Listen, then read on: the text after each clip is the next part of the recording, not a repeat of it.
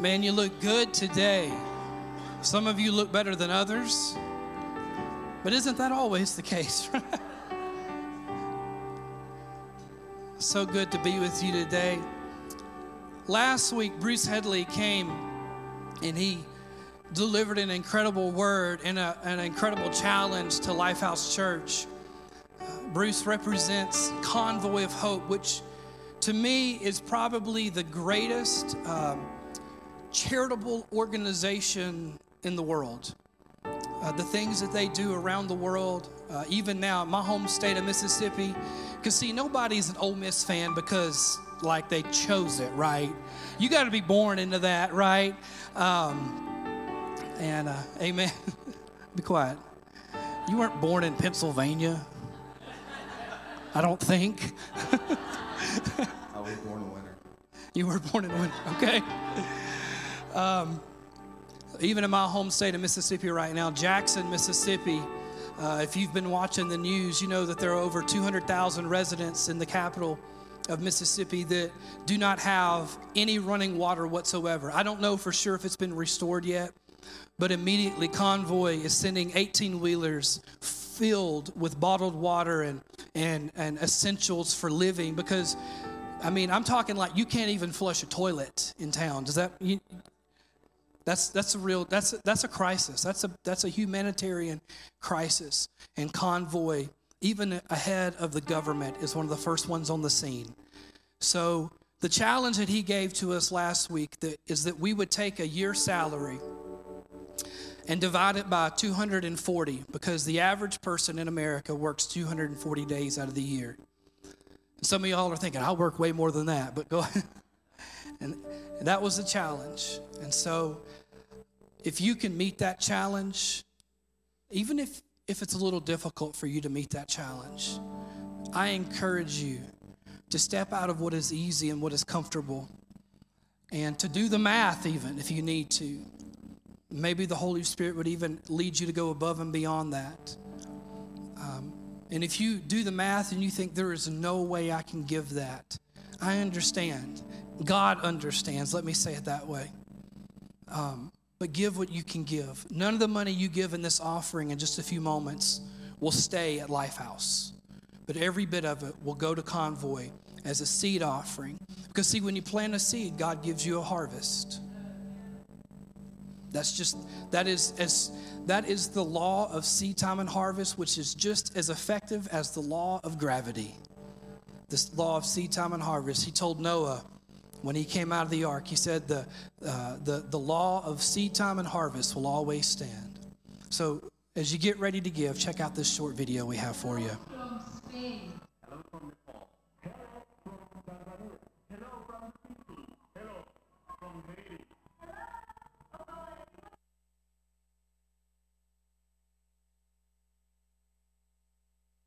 By providing animals to more than 1,200 children in the poverty. By feeding 10,000 children every day. By supplying food kits to women, children, even babies. Our agricultural programs have been helping families like this, and they have the radish and cilantro cultives that have helped their family through COVID. Thank you. Gracias! Thank you for partnering with Convoy of Hope. Thank you for giving your one day to feed the world. So as our ushers get ready to come, the initiative that we are participating in is called the One Day Initiative, or the One Day to Feed the World. And like I said earlier, it's where we take one day of our earnings and we say, I'm gonna sow this as a seed into this ministry, because for every $120 that we give today in this offering, we are feeding one child for an entire year. And that's real numbers. These aren't like the weird percentages where we wonder if the numbers really add up to what they add up. No, that's not how it works with Convoy. When you give into Convoy for a specific reason, it is used for that purpose and for that goal in mind. So as you get ready to give, you can give by check, you can give by cash, you can give online. And we don't do a lot of special offerings around here. But when we do them, we do them because we feel that there is a great need and there's a great purpose, and this is a great opportunity. So I want to encourage you to participate in some way, shape, or form in this today. If you need to give online, you can go to lifehouse.info/give, and you can give. You can give right now. You can give later this week. Just mark it one day. You can put in the memo there one day. And whatever you give, 100% of that will go straight to Convoy of Hope.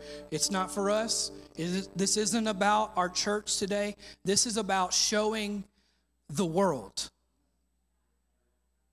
I thought I would get a few more than that. This is about showing not Oak Ridge, not Anderson County, not the Knoxville area. This is about showing the world that they are loved and highly valued. And so if we're going to preach it, we got to walk it. Amen? So, Father, we thank you today for the opportunity to give and to sow into this ministry. We pray, God, for every dollar given, that a life will be changed. And, Lord, we don't give today to get, but we do understand the biblical principle of seed time and harvest time. And so, Father, as we give and we pray your blessings on this offering, Lord, we thank you in advance for the harvest of souls that we will see saved in this church and through the people of this church because of our obedience to you and our participation with your word and being obedient to what it says. In Jesus' name we pray. Amen.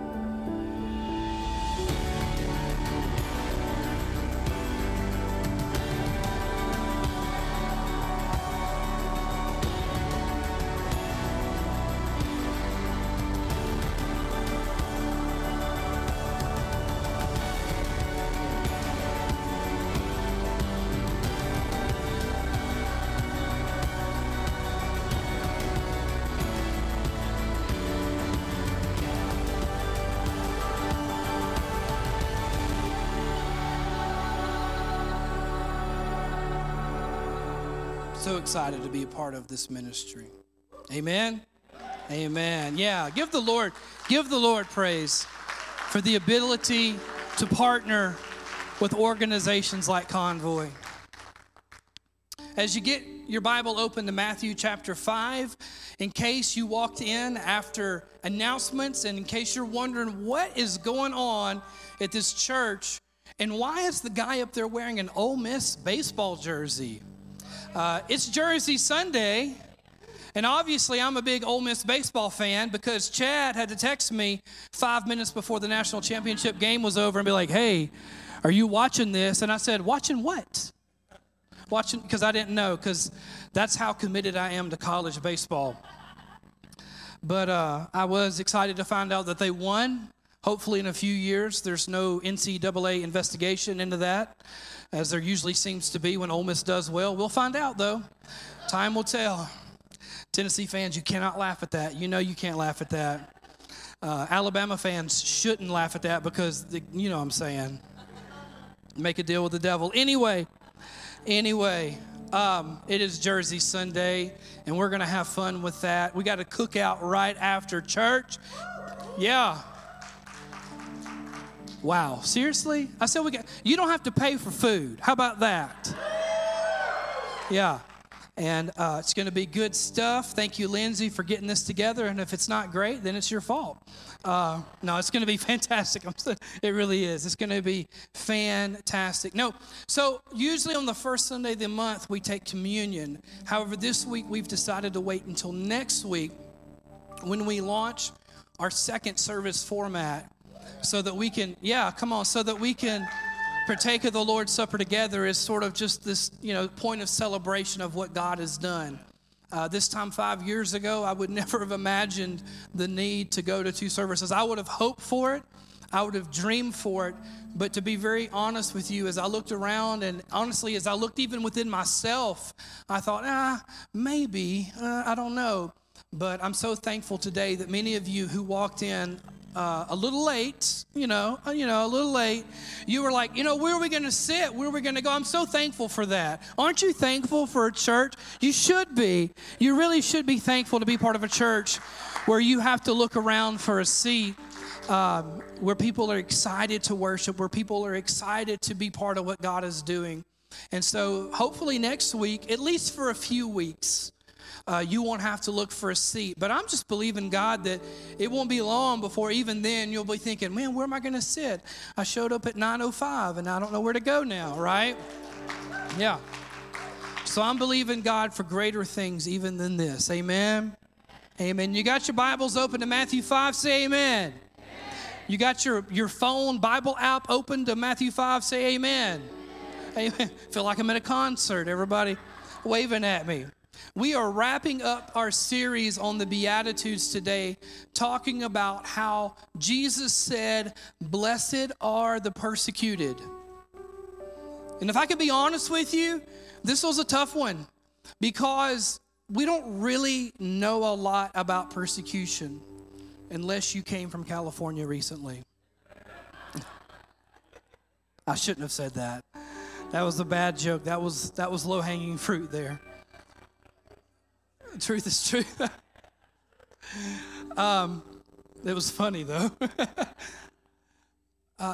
This was a little difficult for me. But, I believe the Lord gave me a word, and I believe it's going to bless you. I believe it's going to encourage you, and I hope that you'll even be challenged a little bit.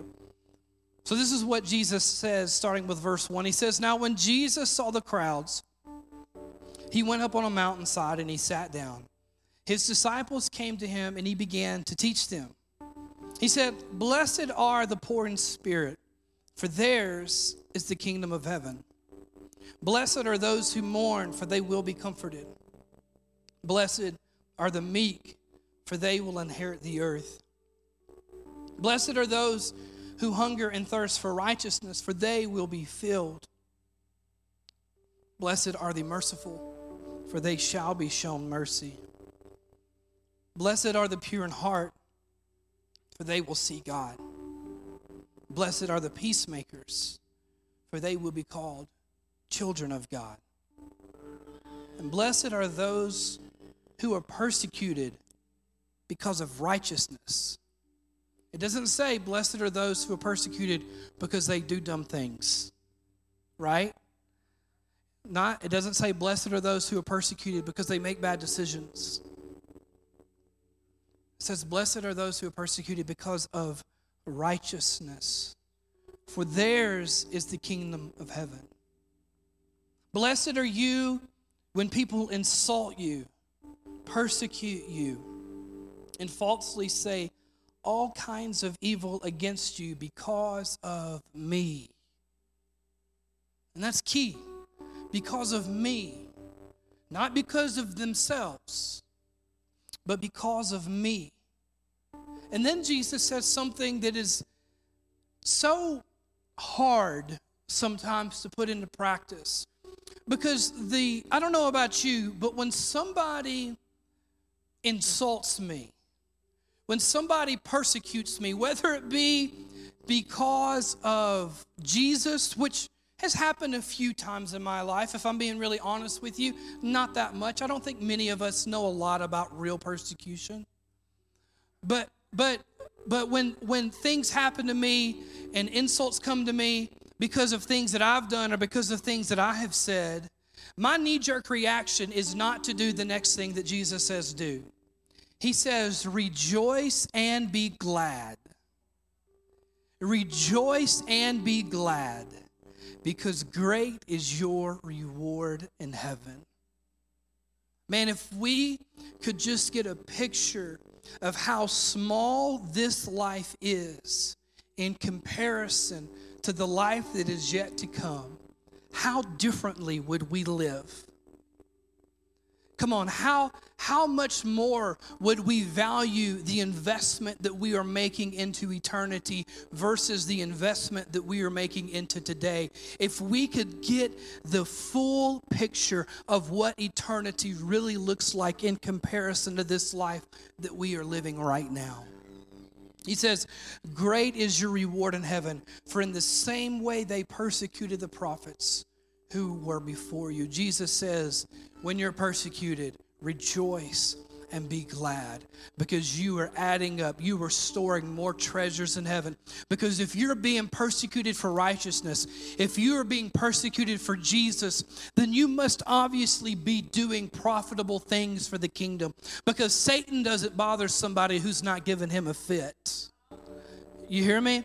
And he says, so when that happens, rejoice. Don't rejoice because you're being persecuted. Rejoice because you know that in the life to come, there is great treasure awaiting you. And you know what that great treasure usually is? It's not a mansion. It's not streets of gold. Those things are so menial and minuscule to the real treasure that heaven has for us. You know what the real treasure heaven has for us?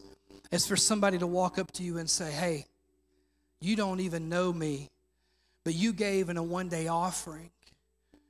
You gave what you could give. And this organization called Convoy of Hope came to my village, and they began to feed us, and they began to teach us the gospel. And they would not have been able to have done it. And I would have never given my life to Jesus had you not been obedient in that small thing. Come on, guys. Celebrate the Lord in that. It's the small things that are really the big things. Jesus says, great is your reward in heaven. Not your mansion, not your crown. We're going to take that crown and throw it at his feet anyway. The two greatest rewards in heaven are getting to see him face to face and being able to see the ones that through us God impacted for eternity. And then he says, and also just remember, when you're persecuted, remember Jeremiah, remember Elijah, remember Isaiah, remember John the Baptist. Hey, remember me. I mean, if the world couldn't get along with the most righteous man to ever live, how can we expect the world to get along with us? Come on, what did they do to Jesus? So, Father, we thank you for your word.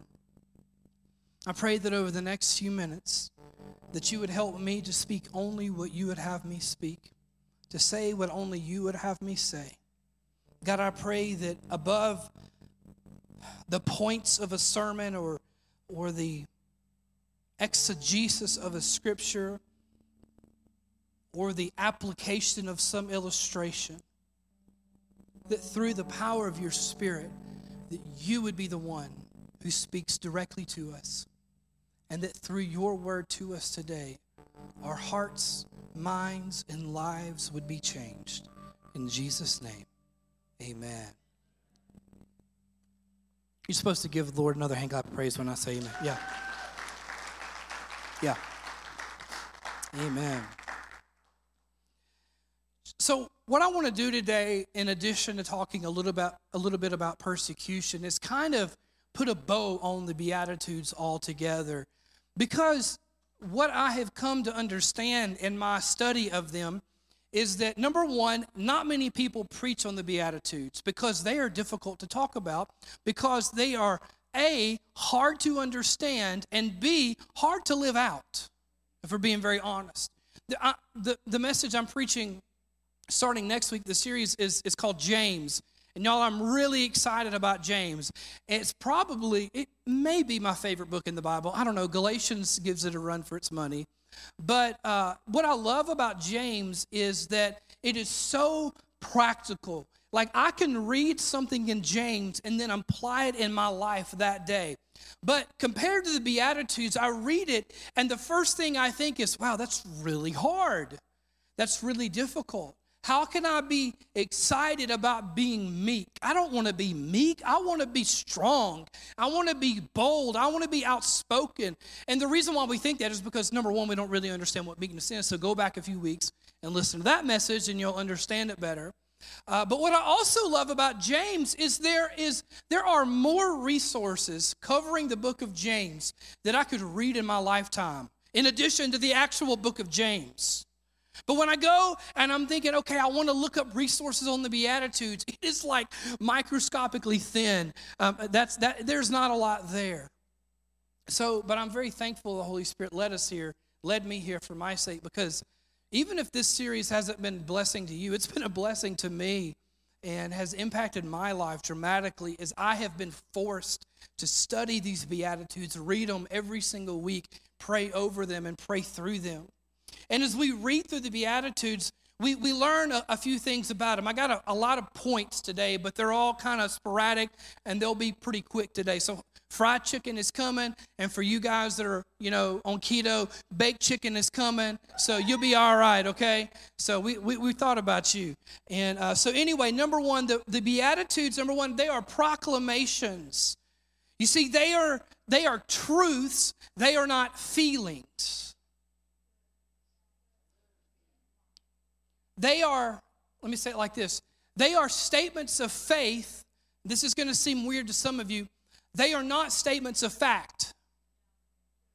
Because God's truth always supersedes humanity's facts, right? You see, we can either, and I preached this message a long time ago. I want to preach it again because I liked it so much. We can live by truth.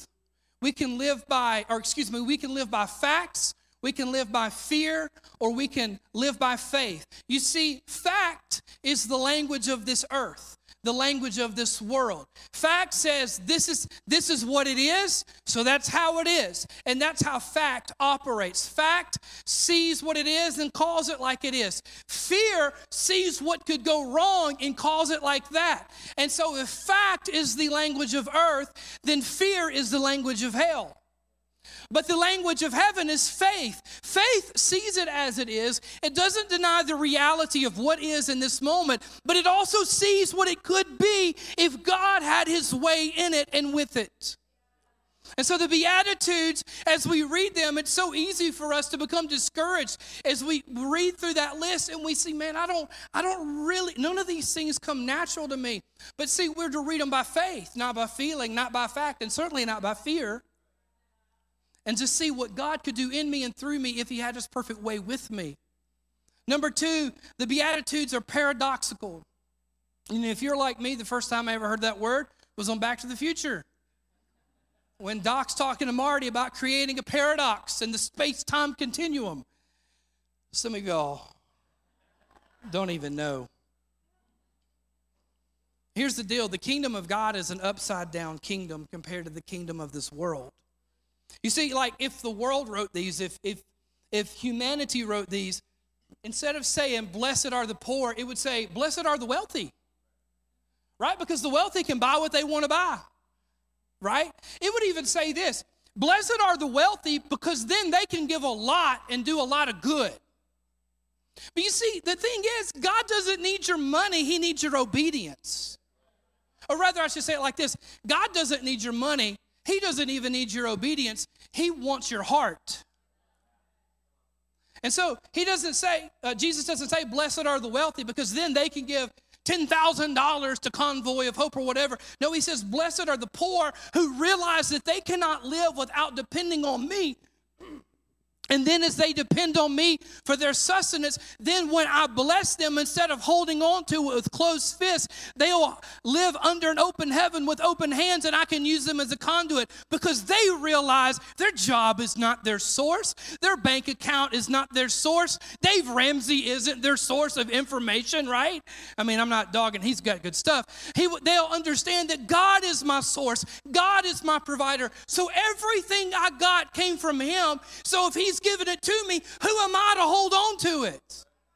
And we're talking about time, talent, and treasure, right? Your time, your schedule, your calendar, it's not yours in the first place. Your talent, your skill set, your availability, your energy, everything you have is a gift from God. And so Jesus says, blessed are the poor. And then he says, blessed are the meek.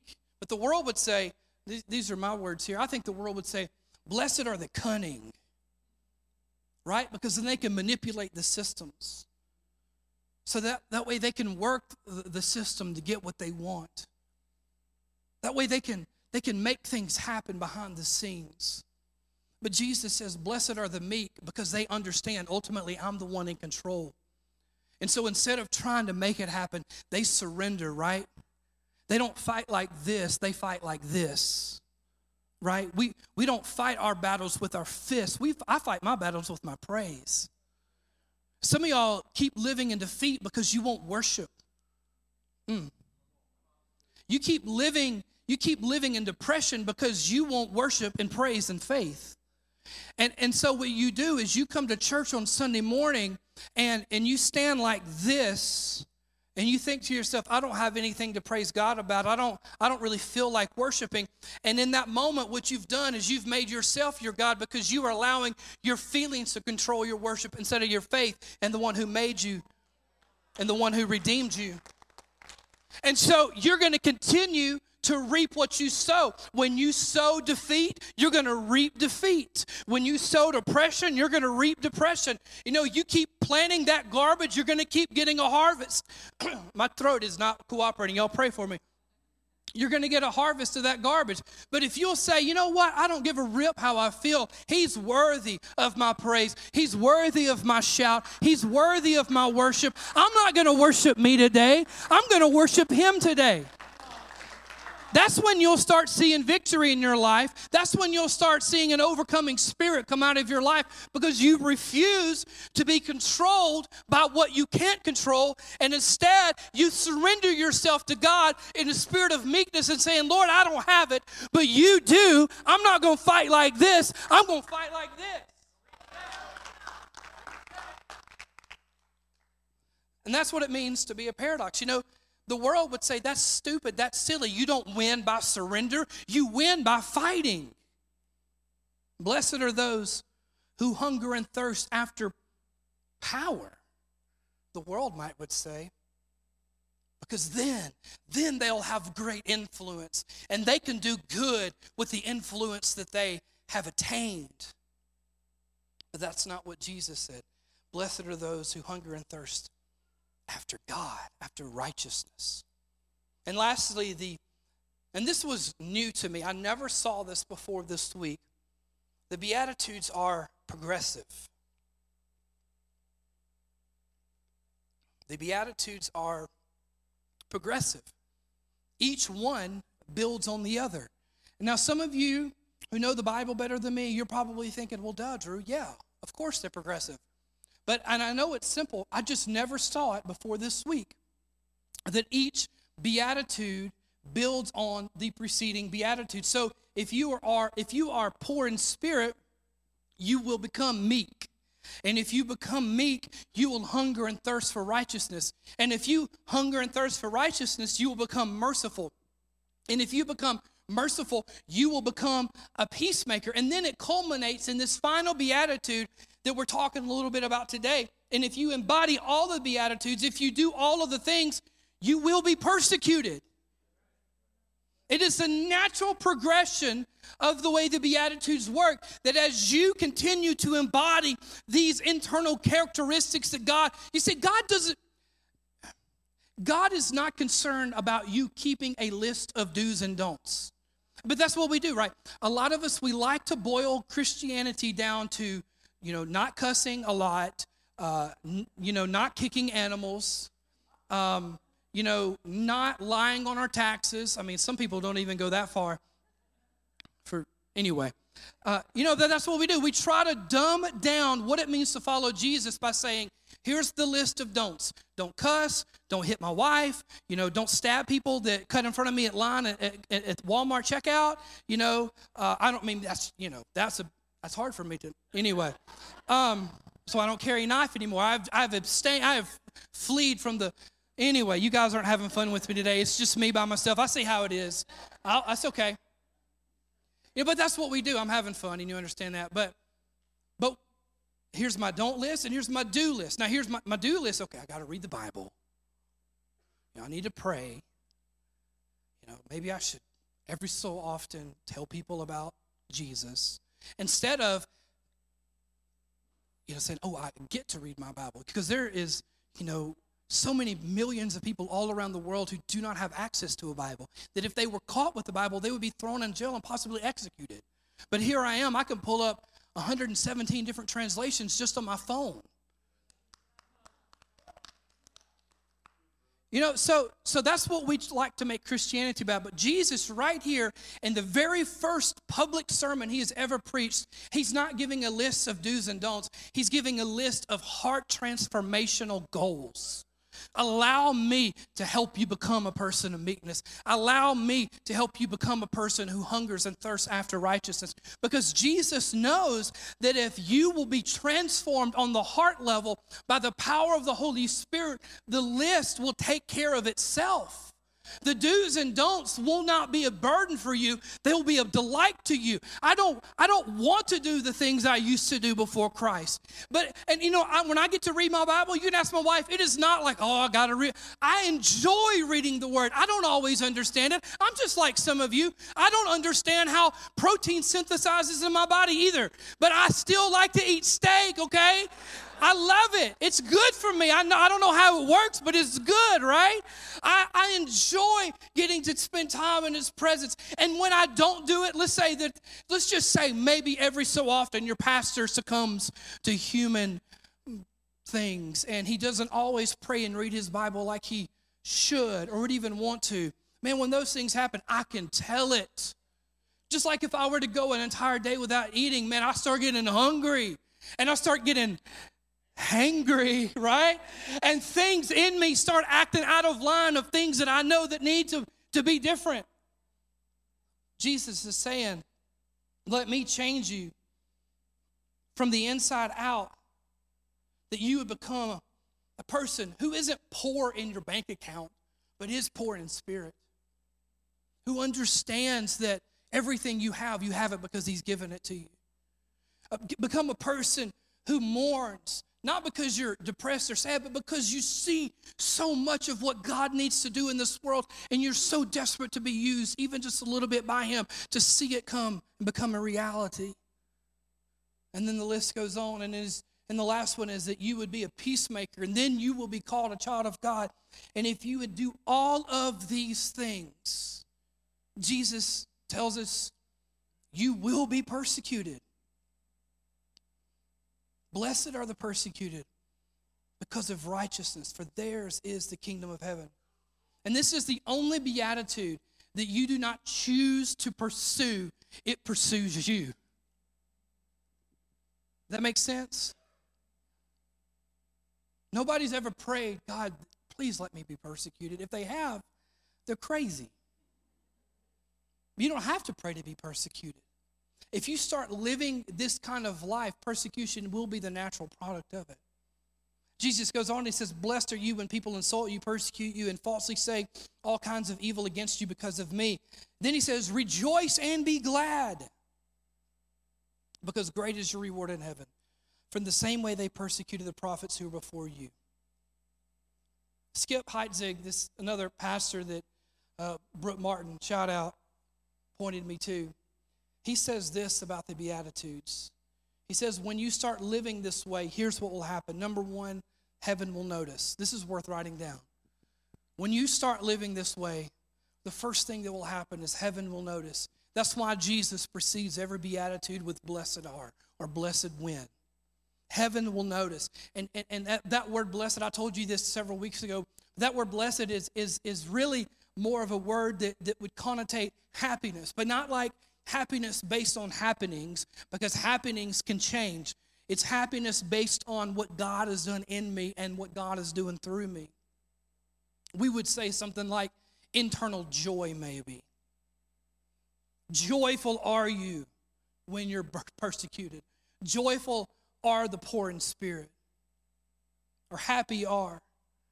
So when you start living this way, and you start embodying these Beatitudes, number one, heaven will notice and you will be blessed because of that. Number two, people will notice. People will see something that's different in you. That's why Jesus says, after He says, blessed are the peacemakers, He says, because then you will be called children of God. Notice it doesn't say you're going to get to call yourself a child of God. That's already been done for you. You don't have to earn that. You don't have to pursue that. John 1:12 says that to all who believed Him, they have been given the right to be called children of God, to become children of God. That is not something I can attain. That is only something I can receive. But what Jesus is saying here in Matthew 5 is that when you embody these Beatitudes and culminating with Peacemaker, people will see the change in your life and they will say, you are a child of God. There's something different about you. So heaven will notice, people will notice, and number 3, hell will notice. And that's why Jesus says, if you live this way and you pursue all of these things and you allow me to transform you from the inside out, you will be blessed and you will make an impact in the people's lives around you. But you can also count on persecution. Because as soon as you start giving hell trouble, hell will try to give you trouble as well. And might I suggest to us today that some of the reasons why we do not know what real persecution is like is because we haven't given hell enough trouble lately. That is not a dig at you. That is I'm including myself in that.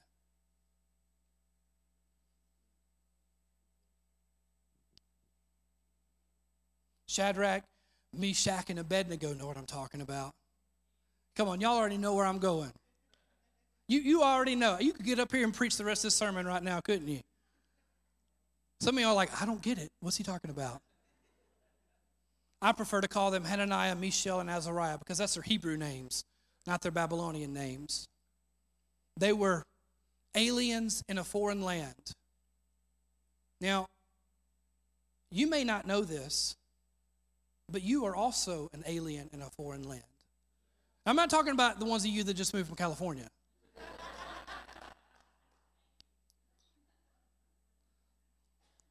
I'm talking about anybody who follows Jesus as Lord and Savior. Peter says it like this, that this world is not your home, so don't get cozy in it. That's essentially what he says. They were residents of Israel, specifically of Jerusalem, till the Babylonian Empire invaded and exiled, or actually took them hostage and took them back to Babylon. And you can go read about this in Daniel chapter 1.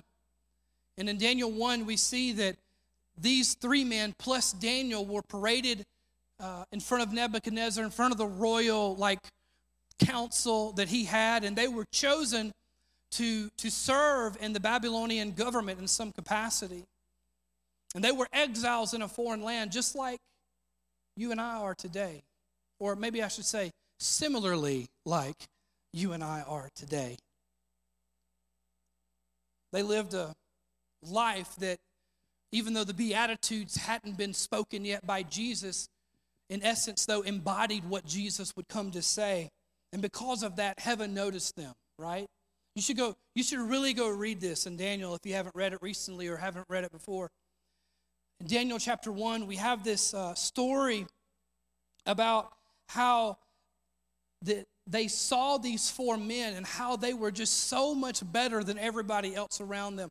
They were smarter, they were stronger, they were even better looking, kind of like AJ. You know, they just stood out from the crowd. I'm trying to give you props, man. You should be excited about that. They refused to compromise what they knew to be right, what they knew to be true, even in the smallest of ways. I love this in Daniel 1 where they are to be fed the king's meat and to drink the king's wine. And Daniel comes to the chief priest and he says, hey, can we just eat vegetables and drink some water instead of partaking of this food that had been sacrificed to idol gods? And long story short, he makes the deal and says, yeah, okay, we'll allow that. And 10 days later, they look at these 4 men and realize that even though they have been eating what they would have considered to be a less than diet, they are healthier than everybody else. But what set Daniel apart wasn't his diet, it was his obedience. Because he knew that he says in Daniel 1:8, that Daniel resolved within himself to not defile himself by partaking of the king's meat and wine. The King James says that he purposed in his heart that even in the smallest things that Daniel, and you got to remember, they're not the only Jewish people. They're not the only Hebrews in Babylon right now. There's a whole host of them. But apparently they were the only ones who said, we do not want to partake of that. And because of that, God blessed them. You can read in Daniel 3, you can see how that Shadrach, Meshach, and Abednego had been promoted to serve as part of the government structure of King Nebuchadnezzar. Even though heaven noticed and even though they were promoted, hell also noticed, right? Because anytime you kick back against the gates of hell, the gates of hell are going to try to kick back at you as well.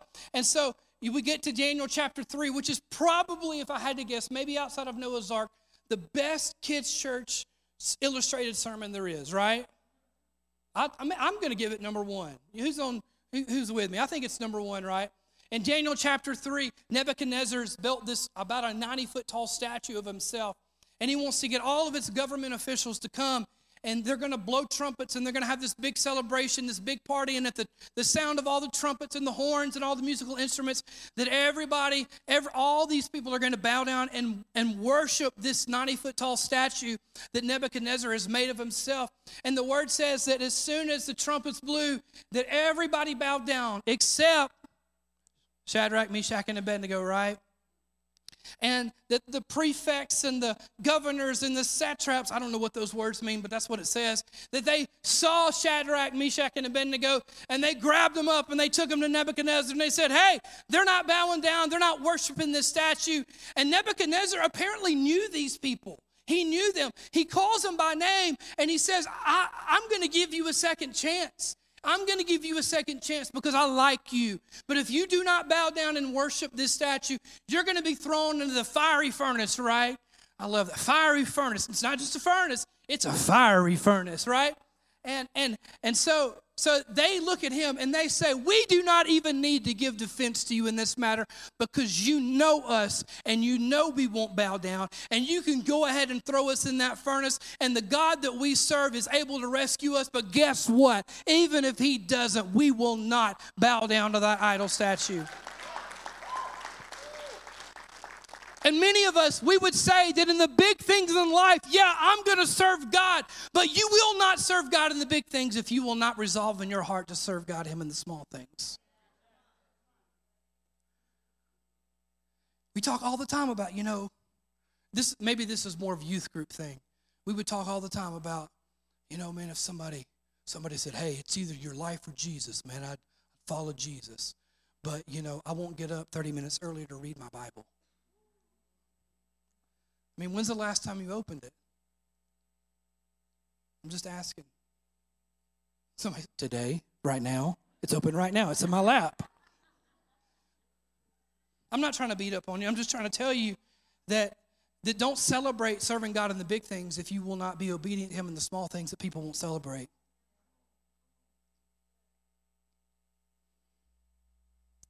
Heaven noticed them, and they were promoted. Hell noticed them, and they were persecuted, right? But then people also noticed them. So you guys probably know the story.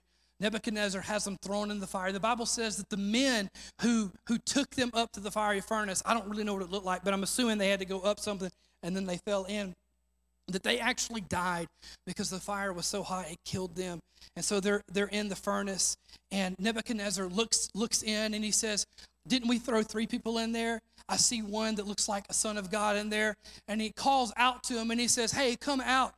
What's going on? And so Shadrach, Meshach, and Abednego, they come out of the furnace. And the Bible says that the robes they weren't burned, that their hair wasn't singed, that the only thing that was gone was the ropes that had entangled them, that had bound them. Not even the smell of smoke was upon them. And this is what Nebuchadnezzar says in verse 28 of chapter 3. He says, praise be the God of Shadrach, Meshach, and Abednego, who has sent his angel and rescued his servant. They trusted in him and defied the king's command and were willing to give up their lives rather than serve or worship any god except their own. Therefore, I decree that the people of any nation or language who say anything against the God of Shadrach, Meshach, and Abednego be cut into pieces. Y'all, this is intense. This is the part we leave out of kids' church. We paraphrase that differently. And their houses shall be turned into piles of rubble, for no other God can save in this way.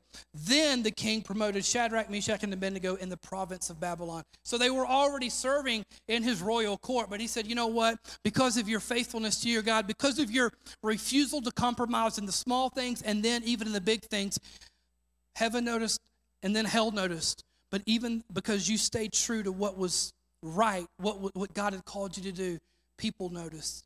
And Nebuchadnezzar, one of the most wicked people to ever live, literally gives praise to God because of their witness, because of their obedience, and because of their faithfulness. Peter, he says, you're like aliens in a foreign land. He also says, for us to live such a life among the people of this world that they won't be able to say anything bad about us. And because of that, because of the way we live our lives, that they would be won over to following Jesus because of what they see in us. And Jesus said it this way. You go, the Beatitudes are technically Matthew 5 through 12. But if you go on to verse 13, Jesus says it like this. He says, you're the salt of the earth. But if the salt loses its saltiness, how can it be made salty again? It is no longer good for anything except to be thrown out and to trampled underfoot. He says, you are the light of the world. A town built on a hill cannot be hidden. Neither do people light a lamp and put it under a bowl. Instead, they put it on its stand, and it gives light to everyone in the house. In verse 16, he says, in the same way, let your light shine before others, that they may see your good deeds and glorify your Father in heaven. It's one of my favorite passages in all of the Bible, Matthew 5:16.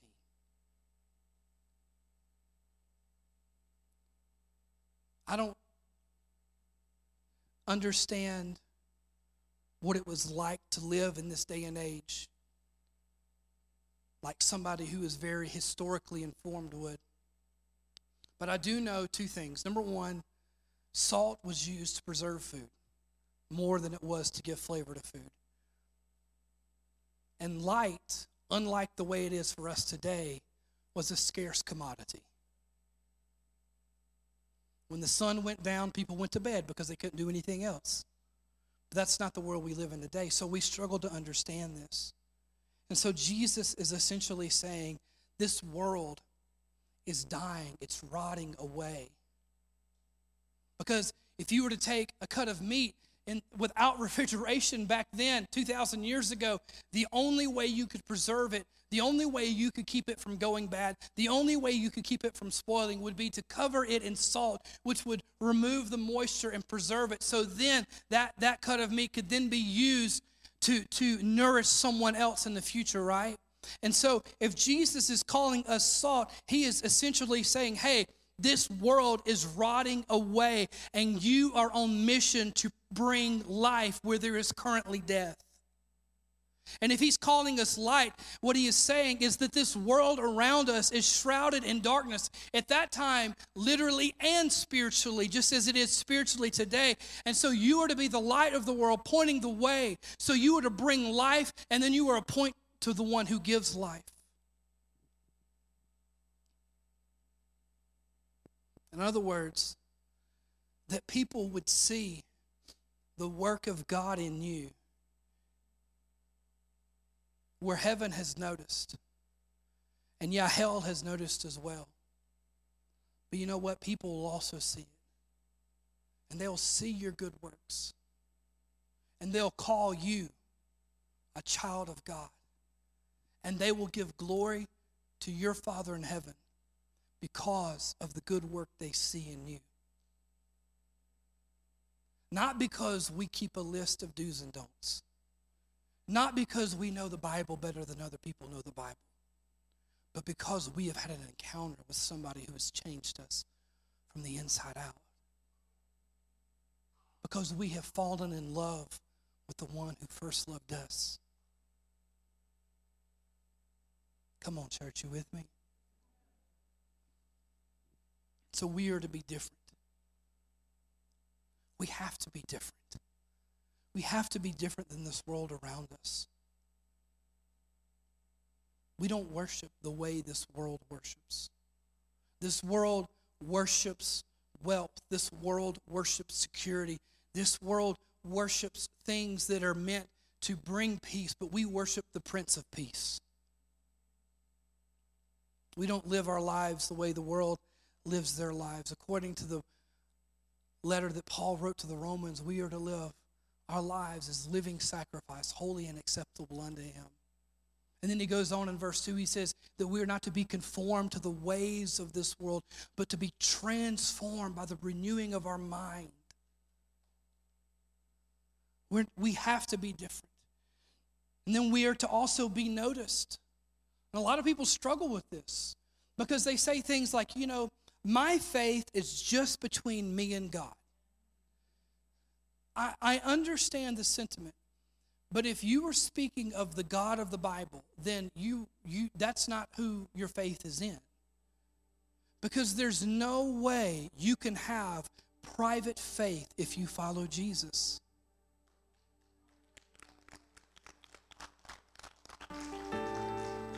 There's no such thing. They are mutually incompatible.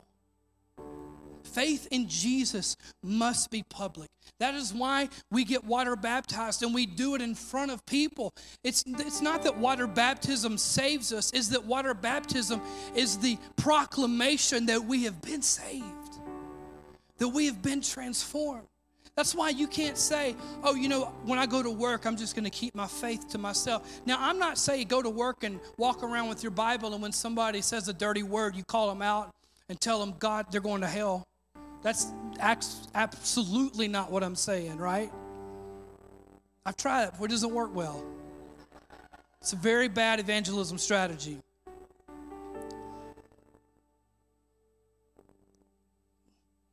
No, let your light shine. Let me say it like this. Let the world see how you love your kids. Let the world see how you love your spouse. How you cherish them. How you don't talk bad about them to your friends. How you don't dog them behind their back or always expect or think the worst. Come on, this is getting real now. Let the world see how you love your children and how you uplift them.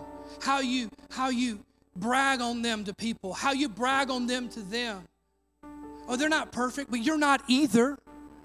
Your Heavenly Father still wants to brag on you, though. Come on, if you wrote him a letter, if you drew him a picture, he would stick it on the refrigerator. Come on, so, yeah, that's what he thinks of us. So let the world see how you love your children. Let the world see how you love your family. Let the world see how you love your parents. Let the world see how you love your church. Hey, listen, we're not a perfect church, and we never will be as long as you're part of it. Or as long as I'm here. Come on, does that make it feel better? I'm not a perfect pastor, and we're not a perfect church. But that's okay because we are loved by a perfect God, right? This whole thing's not about perfection. It's about pursuing the one who is perfect. Let the world see how you love your church. Let the world see how you love your neighbor, how you stand up for people when others are dogging them, how you give generously when you see someone in need, how you offer to pray for somebody even though it makes you uncomfortable because you know that they need that in that moment. Come on, that's what it means. Like, that's the real world application here. Because if it just happens in here, but it doesn't happen out there, then it doesn't matter. It's all been for nothing. It's all been in vain. It's all been just a show, right? Come on, if we lift our hands in prayer and surrender in here, but we don't lay hands on people who are hurting out there, then what's the point? Let your light shine. Let them see your hunger for God, the meekness of your heart, the peace that you possess that passes all understanding. And Jesus gave us a guarantee in verse 9 of Matthew 5. He said, then they will call you children of God. Let that be your evangelism tactic, right? Let that be your strategy. So we are to be different. We are to be noticed. Number 3, we are to be responsible. Jesus said, how can salt do any good if it's lost its flavor? Have you lost your flavor?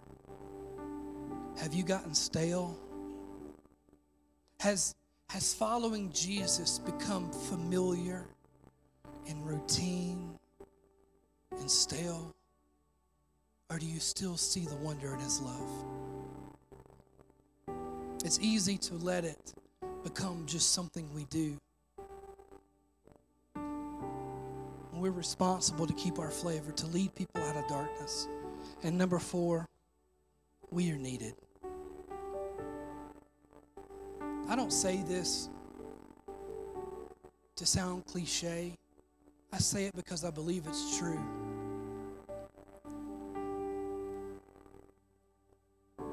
My faith and my hope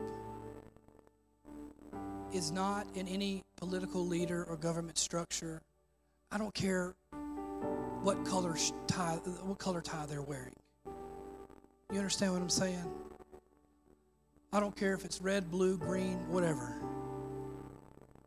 They're still a person. They're still a human. My faith is not in any law being passed. Because I know at the end of the day, any law that's passed can also be revoked later on.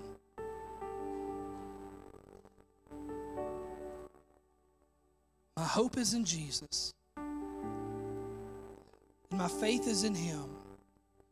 But very specifically, because I know this to be true, God will not do anything in this world apart from doing it through a person. So my hope and my faith is in God using His church to preserve what is decaying and to shine light on the one who gives new life. Is that you follow that? And so we are responsible in how we live, and how we love, and how we give, how we treat people, how we treat ourselves even. We are responsible. And this is the message of the Beatitudes, that we are to be set apart, that we are to live lives that are worth being noticed, and that we are responsible, and even so much to say is that we are needed. Jesus said, He said, it's good for you. This is Him talking to His disciples. He says, it's good for you for me to leave, which makes no sense, right? Because if you had Jesus like right here, I don't want Him to leave. Tell me I'm not alone, okay? I would say, no, actually, how about you stay and maybe I'll go. Like what the world needs now is not love. The world needs Jesus, right? That's what we would say. When I say, what is the world? The world needs Jesus. But really what we mean is the world needs a church who is on fire for Jesus, who understands how they are supposed to live holy and different lives, who understands that faith can't be private, who understands that we are responsible to show the way to Jesus, and who understands, not in an arrogant way, but in an understanding of what God has said way, that the world needs me. The world needs you. The world needs you in your workplace. He said in Matthew 28:19, go into all the world and preach the gospel. Share this good news. Make disciples. Baptize them in the name of the Father, Son, and the Holy Spirit.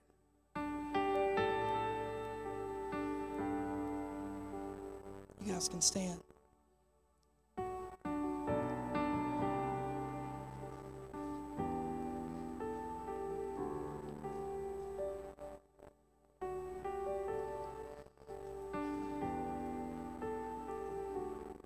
If there's anything I want you to take away from our time together this morning, it's not that you're going to be persecuted.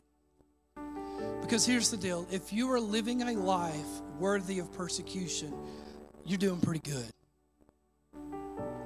There's not a lot of things I can say to people who are being persecuted for 2 reasons. 1, I don't really know what that's like, if I'm being real honest with you.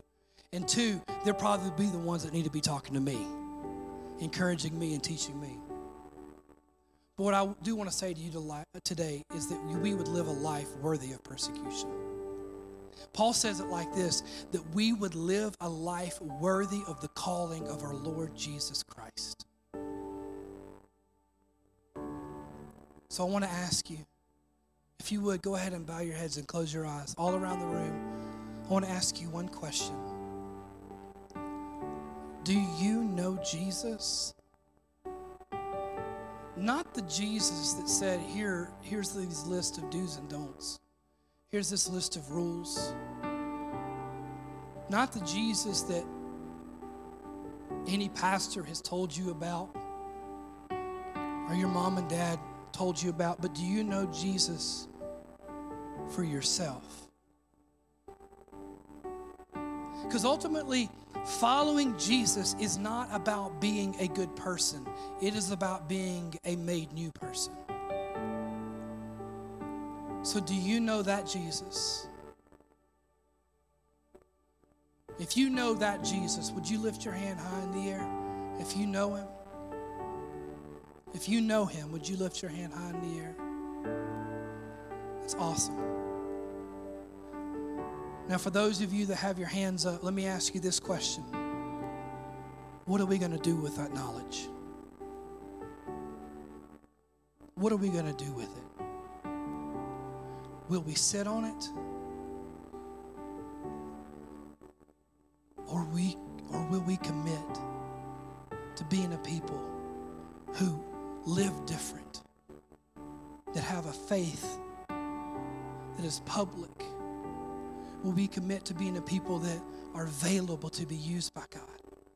You can put your hands down. Now, if you don't know that Jesus and you would like to pray to receive him today, would you lift your hand? I see you, ma'am. I see one. Is there anybody else? I see you, ma'am. Anybody else? Anybody else at all? Church, can we pray together with these two individuals? Come on, repeat after me all across this room. Dear Jesus, I want to know you. I want to be changed by you. I want to live for you in everything I do. I want my life to point to you. Allow your love to live in me and through me. Be the Lord of my life and my Savior. In Jesus' name, amen. Church, can we celebrate these two individuals?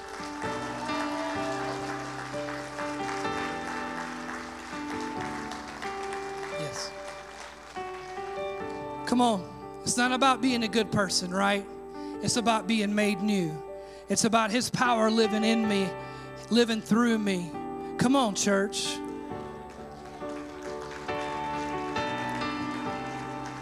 That's why our mission of Lifehouse Church is to not go and tell the world that they're loved and highly valued.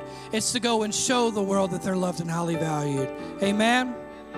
Let me pray for us as we leave. If you're here today and you don't go eat fried chicken, I pray that, never mind, I'm not going to say it. Maybe that you have a flat tire. I'm sorry, I said it. Father, I'm just kidding, I don't mean that. Father, I thank you so much for our time together today. I pray your continued blessings over this congregation. Next week, as we dive into our 2-service format, Father, we pray for continued growth. Lord, we don't pray for more people in seats, God, but we pray for more souls to be saved, for more people to be filled with your Spirit, and for more men and women of God to be commissioned. Yes, to be commissioned by the Holy Spirit to go into this world to show them that they are loved and highly valued. Father, as we partake of a meal today, that you would continue to be with us then, just as you are now in our fellowship and our time together. And Father, we speak against all calories and carbohydrates in Jesus' name. Amen. Amen.